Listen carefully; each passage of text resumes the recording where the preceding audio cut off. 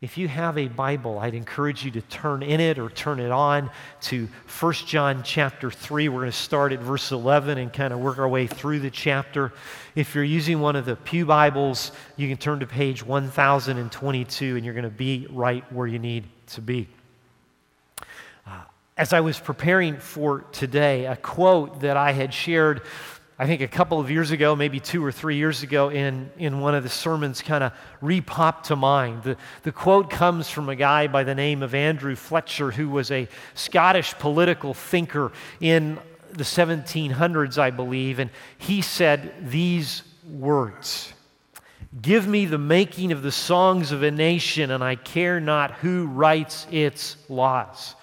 Now, his point is music is an incredibly powerful thing. And the reason that popped into mind is as I was preparing this week and realized, though a lot of my family is very musical, that somehow is nowhere near me. But even though I'm not the musical one, as I was preparing this week, songs from the 1980s just seemed to keep popping up in my head. So as I started going through 1 John, I was in verse 11, and it's very obvious that the theme of love is there. And so I started to ask myself the question, what does love have to do with confidence?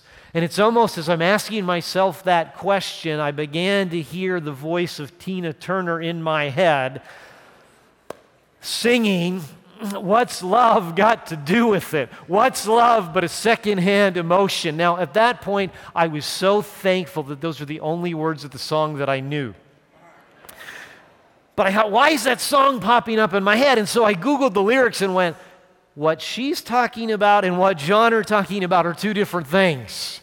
But it still raised the question in my head, why is John talking about love? Why does love lead to confidence? And I'm thinking, this song, The Power of Music, why is he doing this?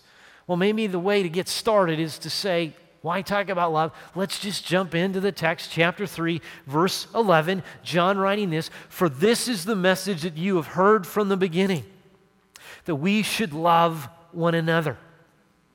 Into the context of wanting followers of the Lord Jesus to be confident in their relationships with God, John says, hey, loving one another, he kind of reminds us, loving one another is a part of the gospel message. Now, the words in verse 11, "from the beginning," John has used this phrase. I think this might be the 4th or 5th time he's kind of used the phrase, and his whole idea is, hey, let's go back to when you first heard the gospel. Now, if you're going to tie hearing the gospel to the message of love, we need to realize that the gospel, in that sense, starts with God's love for us. Very familiar verse in the Bible, John chapter 3, verse 16 says, the Lord Jesus was given. And well, why was the Lord Jesus given? Because the verse starts out, "For God so loved the world." God's love. The story of the gospel really is a love-initiated story in which God says, hey, I want you to be reconciled to me. I want you to be in a relationship with me. And he kind of lays it out, says, hey, I want you to know me. I want us to be together. And so he shares this love, and the idea of his love story is if you and I would respond to his overture of love to us, if we'd turn from sin to God and trust the Lord Jesus as our Savior, then that love that God has shared with us all of a sudden becomes resident in our lives. And what the gospel is really calling to is when you and I receive God's love and that love begins to fill our lives and mark our lives, that then the joy of our heart, the desire of our heart is we'd want to love God. We'd want to respond to God by loving Him back. And the Bible will tell us, 1 John will tell us again and again and again, one of the best ways that you and I express our love to God is by doing what verse 11 says, and that is that we love each other, that we love one another. John says a huge confirmation of the gospel being in our lives, that we've trusted Christ, that we belong to Him, is all of a sudden we start to love others. Now, I don't have a song at this point. There will be more songs. But I got here and I'm like, hang on a second, John. The gospel can impact us in a lot of ways. Why is it that you're focused on love? Because as we go through 1 John, and we've been going through 1 John again and again and again, he's going to bring up love. He's going to bring up love and say, why? Why is he so focused on love? Why is that the issue? Well, in verses 12 to 15, I think he's going to give us two reasons why he's so focused on love, why love is so critical. Okay, reason number one, why is John so glued to this love thing? Why does he say that's important? Reason number one is because of the reality of envy. John talks about love because envy is a huge reality in all of life. Look at verse 12.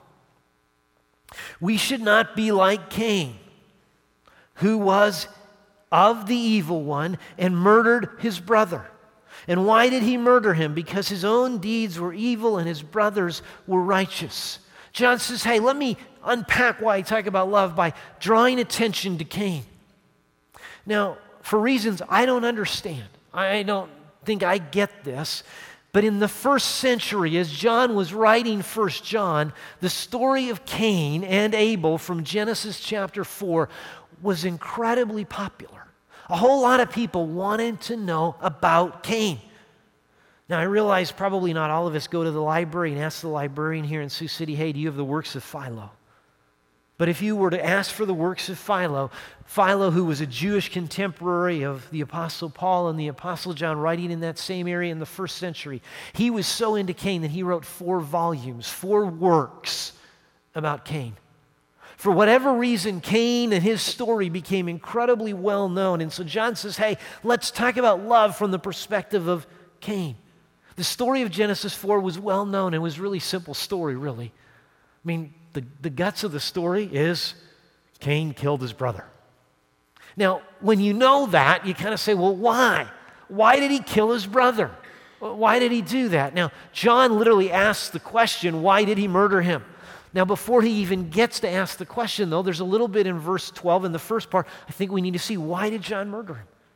Well, it says that Cain was of the evil one. Most likely what John means by that is that Cain was so influenced or shaped in his life by the evil one, that Satan, in that sense, the evil one, was impacting Cain's behavior. Now, part of the reason I want to point that out is simply this. The evil one is against us loving one another. One of the realities of life is you and I truly, really are in a spiritual battle.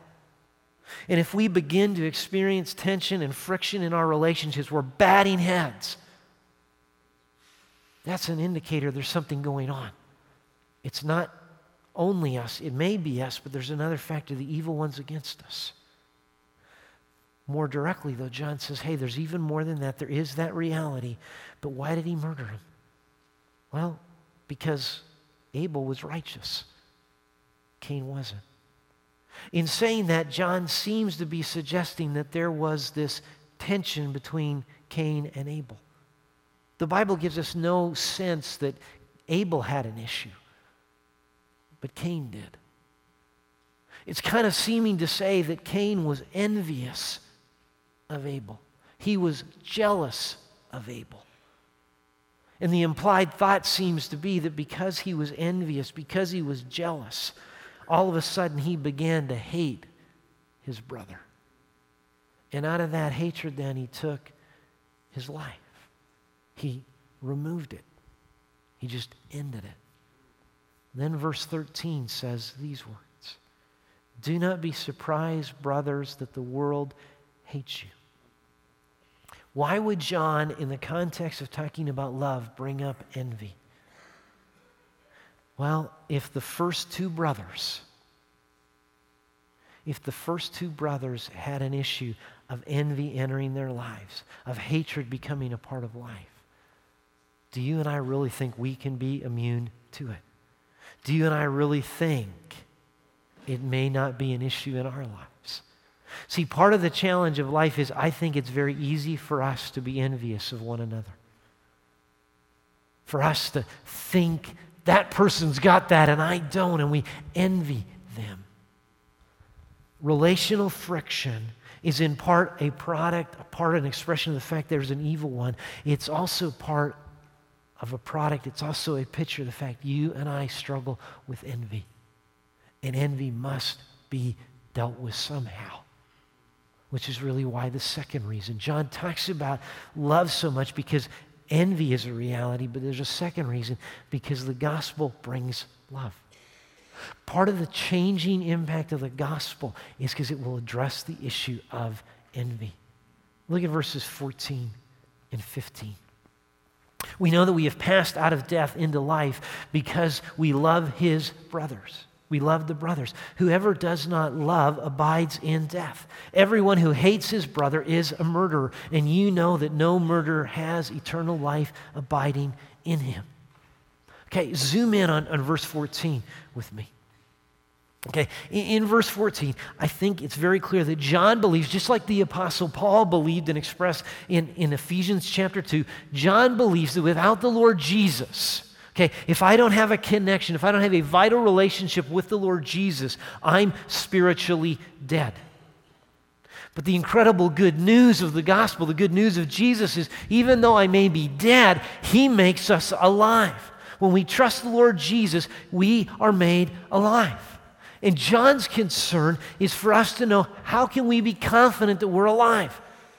See, most of us probably aren't fully aware without Christ that we're spiritually dead.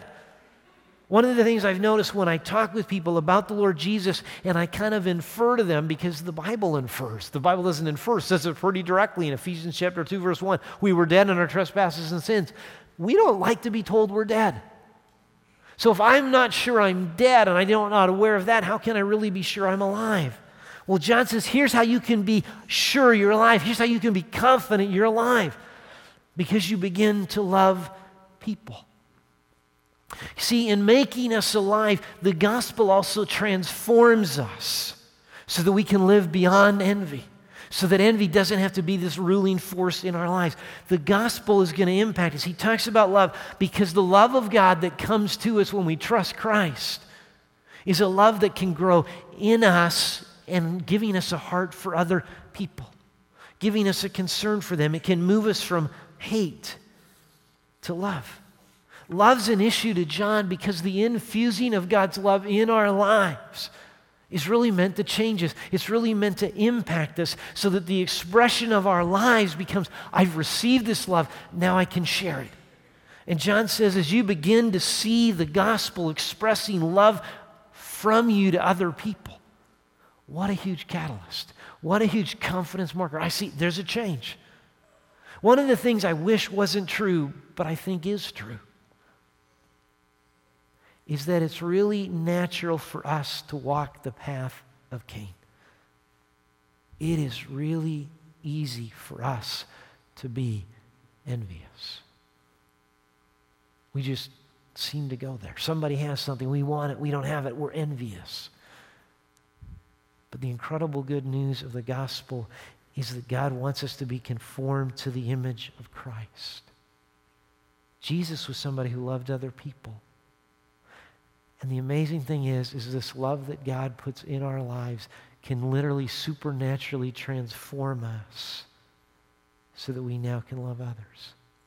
It's pretty natural for us to envy, but the love of God in our lives can get us past envy and move us to where we really love another person.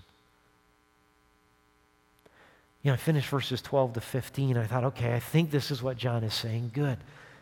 But how is it that verses 16 to 18 connect? How do they build off of that?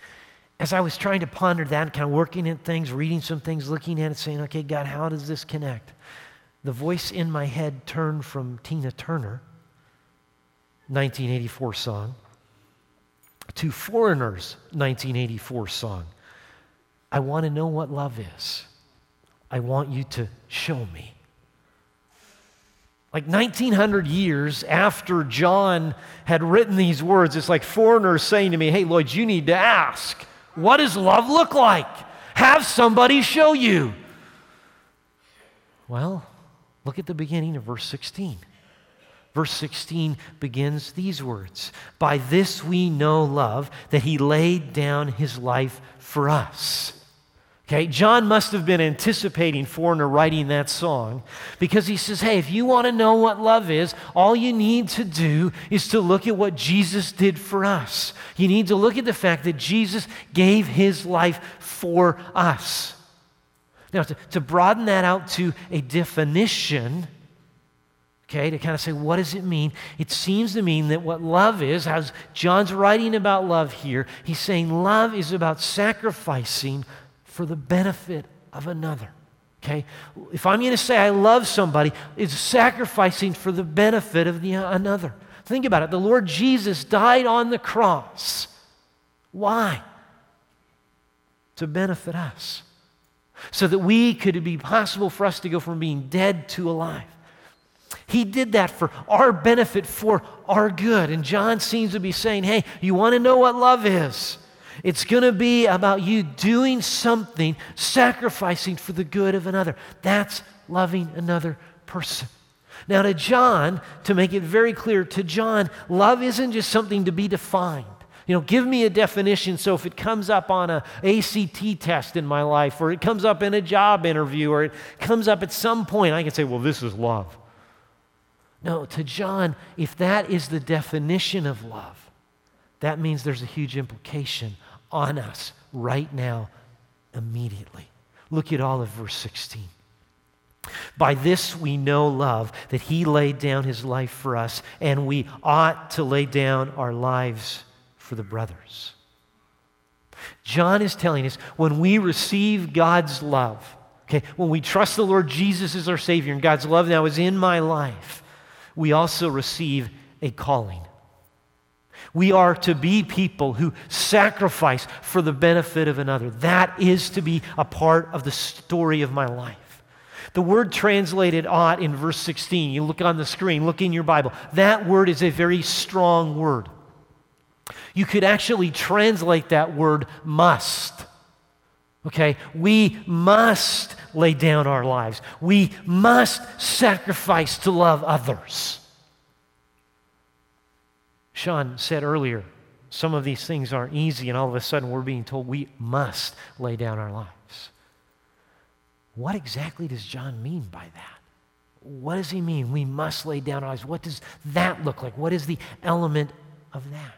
What does it mean I've got to sacrifice? Well, look at verse 17.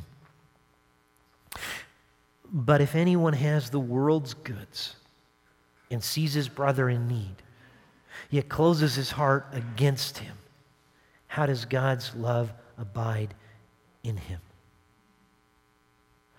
I believe at this point, John is trying to be incredibly practical. He says, here's what laying down your life, here's what sacrificing can look like. Realize none of us are ever going to be hung on a cross to die for the sins of the world. That's unique to Jesus. But in terms of us sacrificing, it can be this: taking resources, deploying resources. God gives us things. We're called then to deploy them. Not for our benefit, but for someone else's benefit to meet a need in their life.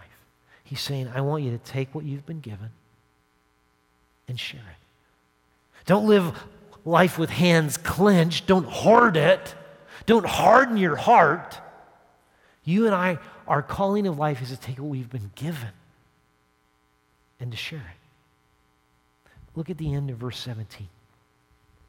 I think at the end of verse 17, in that phrase, God's love abides in him, John's wanting us to kind of think about, here's how life really should go.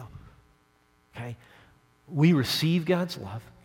We trust Christ, so we receive God's love.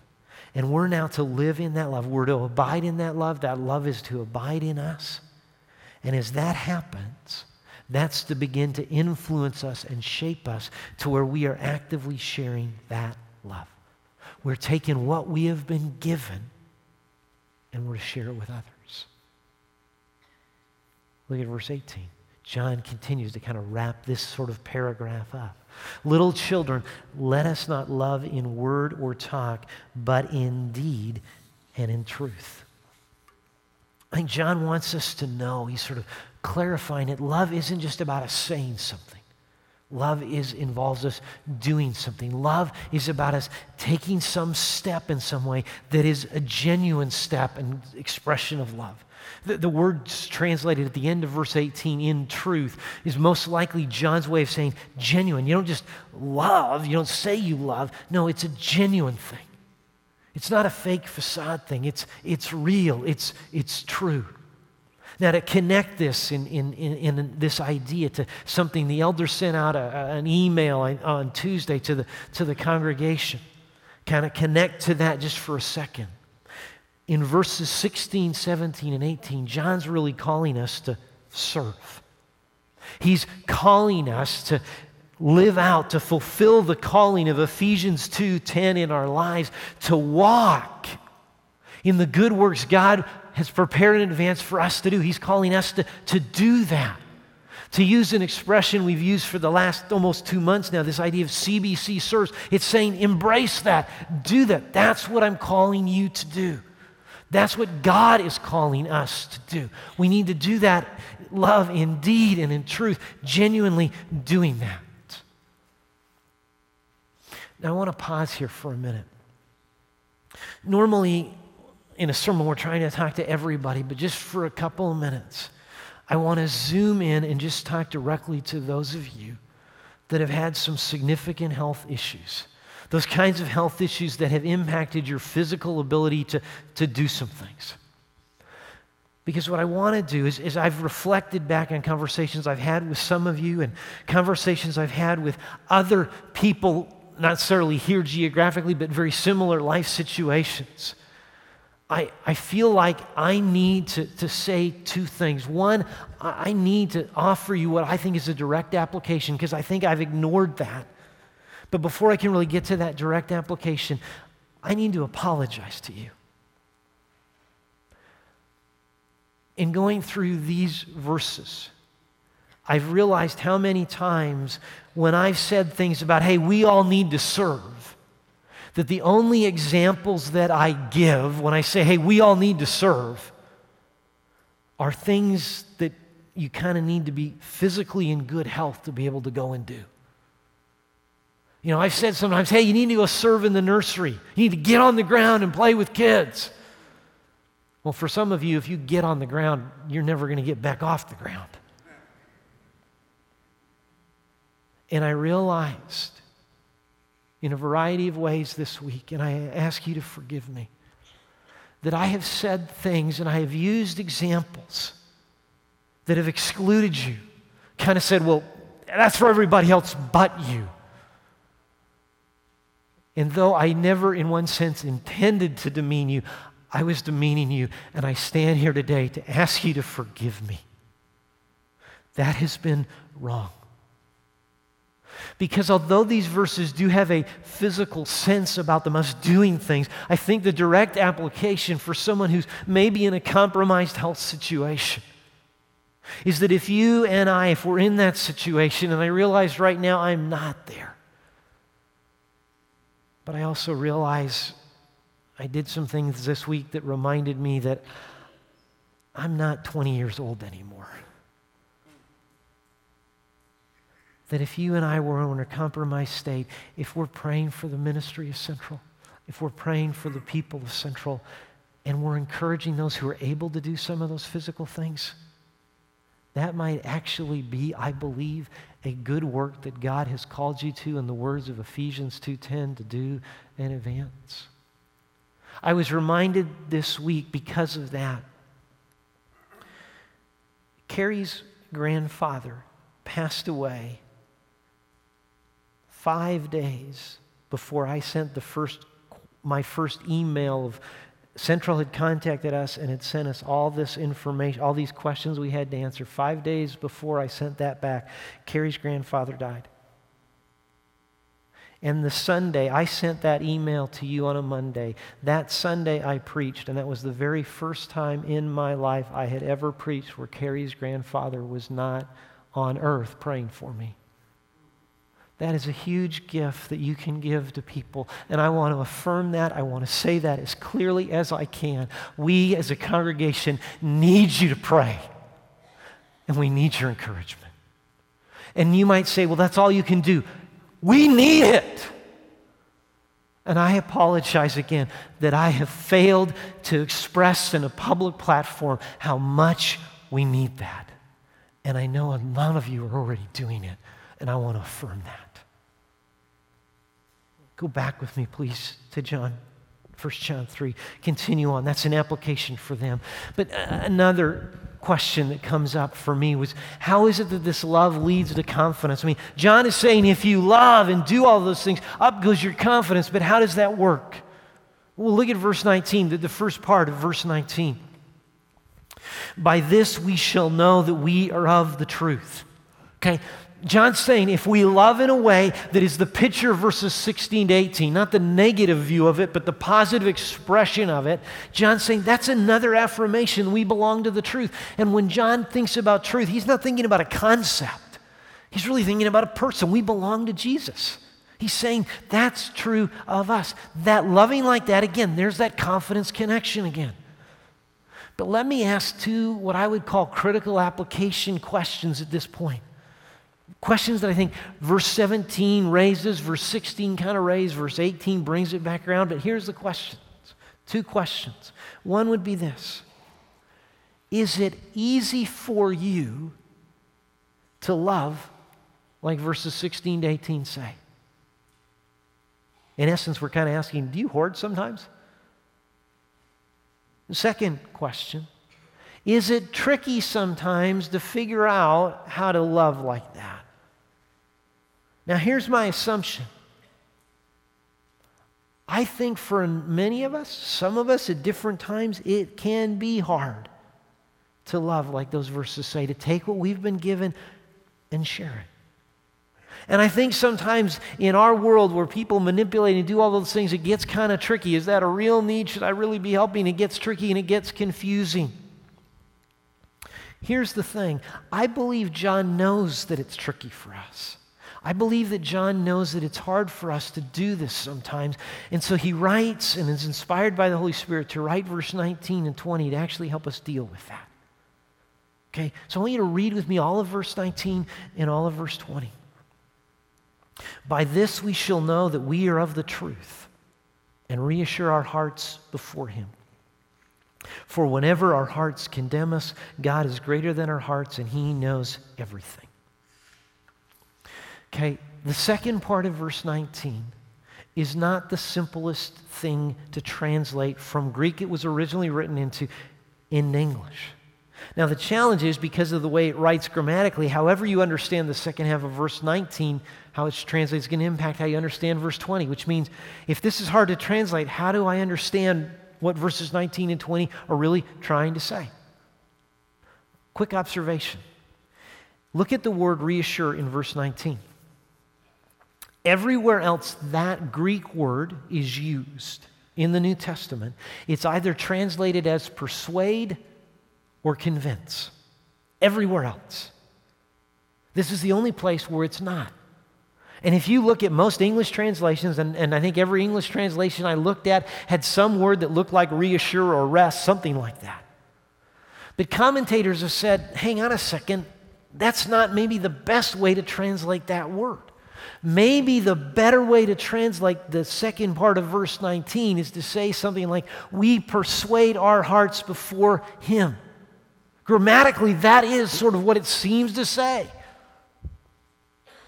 Well, why would John say that? Why would John say we need to persuade our hearts before God? Well, how does verse 20 start? Verse 20 starts by saying we talk about our hearts condemning us.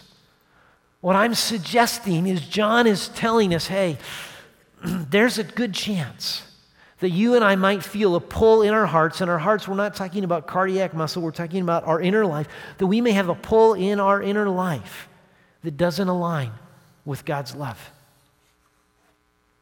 And John's saying, hey, I know that you might feel this pull. God's saying love other people, and you might feel a pull to do anything but that.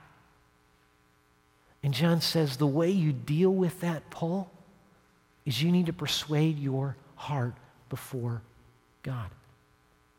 Well, why would I do that? I mean, to go against my heart doesn't necessarily sound healthy.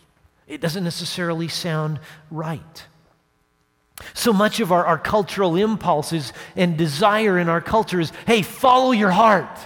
Trust your gut. Now, I'm not going to do a survey, but I'm going to guess a lot of us have said those words. Trust your heart. Trust your gut. Go with it. And so for us to be told to go against our hearts, everything within me says, go do this. Why would I go against it?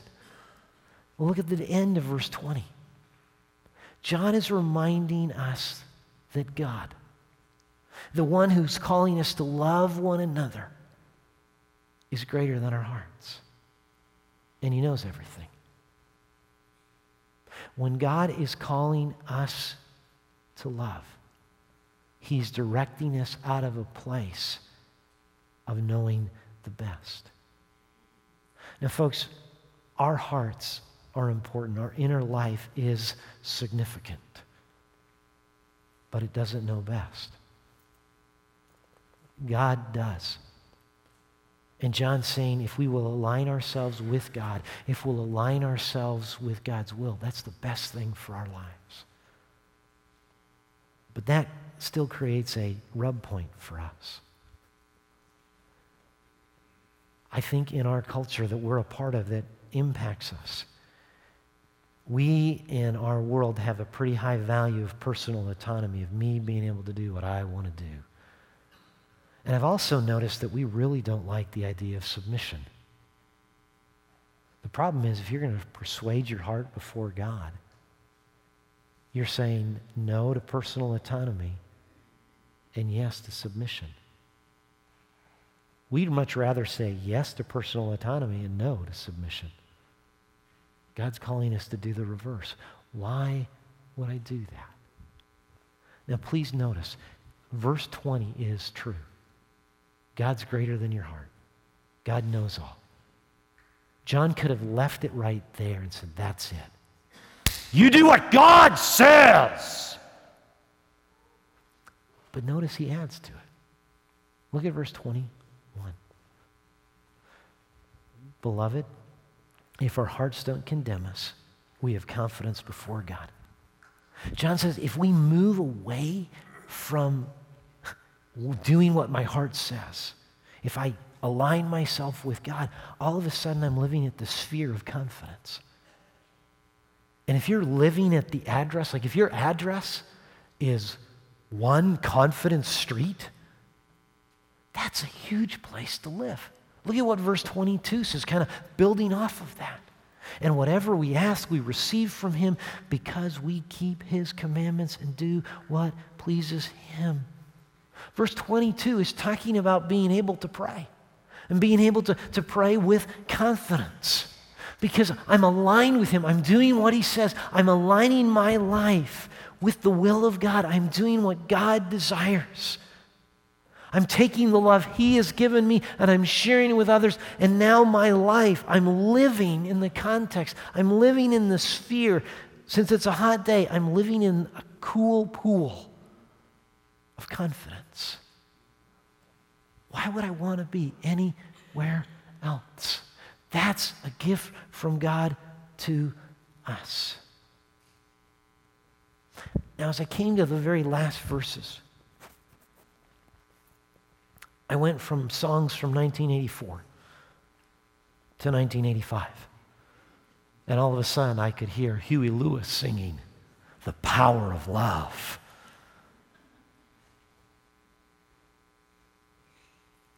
Again, not the same kind of love. But there's a huge statement there, isn't there? Love can do amazing things. God's love does this incredible stuff.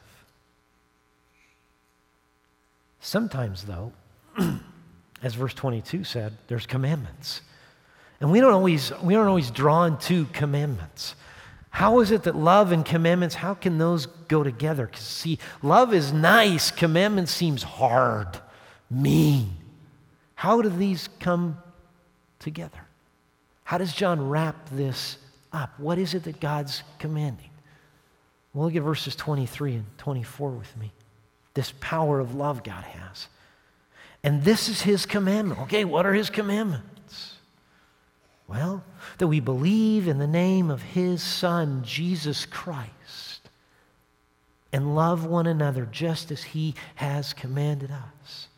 Whoever keeps his commandments abides in him and God in him, and by this we know that he abides in us by the Spirit whom he has given us. Let me wrap this up quickly. 3 commands that are all entangled in love. Command number 1 is that we believe in the Lord Jesus. Now, a longer way to say believe in the Lord Jesus would be to say receive God's love and allow that love to begin transforming you. Receive God's powerful love that was given to us by the sacrifice of Jesus. And let that love then transform you because it is incredibly powerful. Command number 2, really simple. Share God's powerful love. Again, it's a love all about it. Receive that love, now share it. And the third command, which I'm probably playing a little with language to get it to be a command, but the third command would be this: be confident with God's helper. Have a confidence in your life because of God's helper. Verse 24 reminds us that when we obey God, we're abiding with Him. We're living our life connected to Him. And as we talked about last week, abiding, being in that connection relationship with God, also is something that gives us confidence. Verse 24 is kind of reminding us of that. It's highlighting that, but it's going beyond that. God says, hey, when you trust my Son as your Savior, I send the Holy Spirit to be a part of your life. And a huge reason why I send Him into your life is to increase your confidence, to strengthen it, to remind you, to renew you, to remind you in critical moments you belong to the Almighty God. He's your Savior. When you and I receive God's powerful sacrificial love, we can be confident. Love, to say to Tina Turner, what's love got to do with it? Love has everything to do with being confident.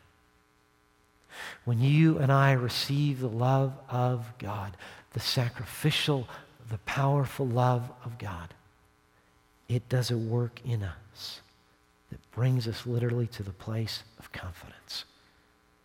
Please, receive God's powerful love. Abide in it. Let it shape the outworking of your life to move you past envy, to be transformed by it so that we love one another, so that we can enjoy the confidence God desires for each of us to have. Let's pray.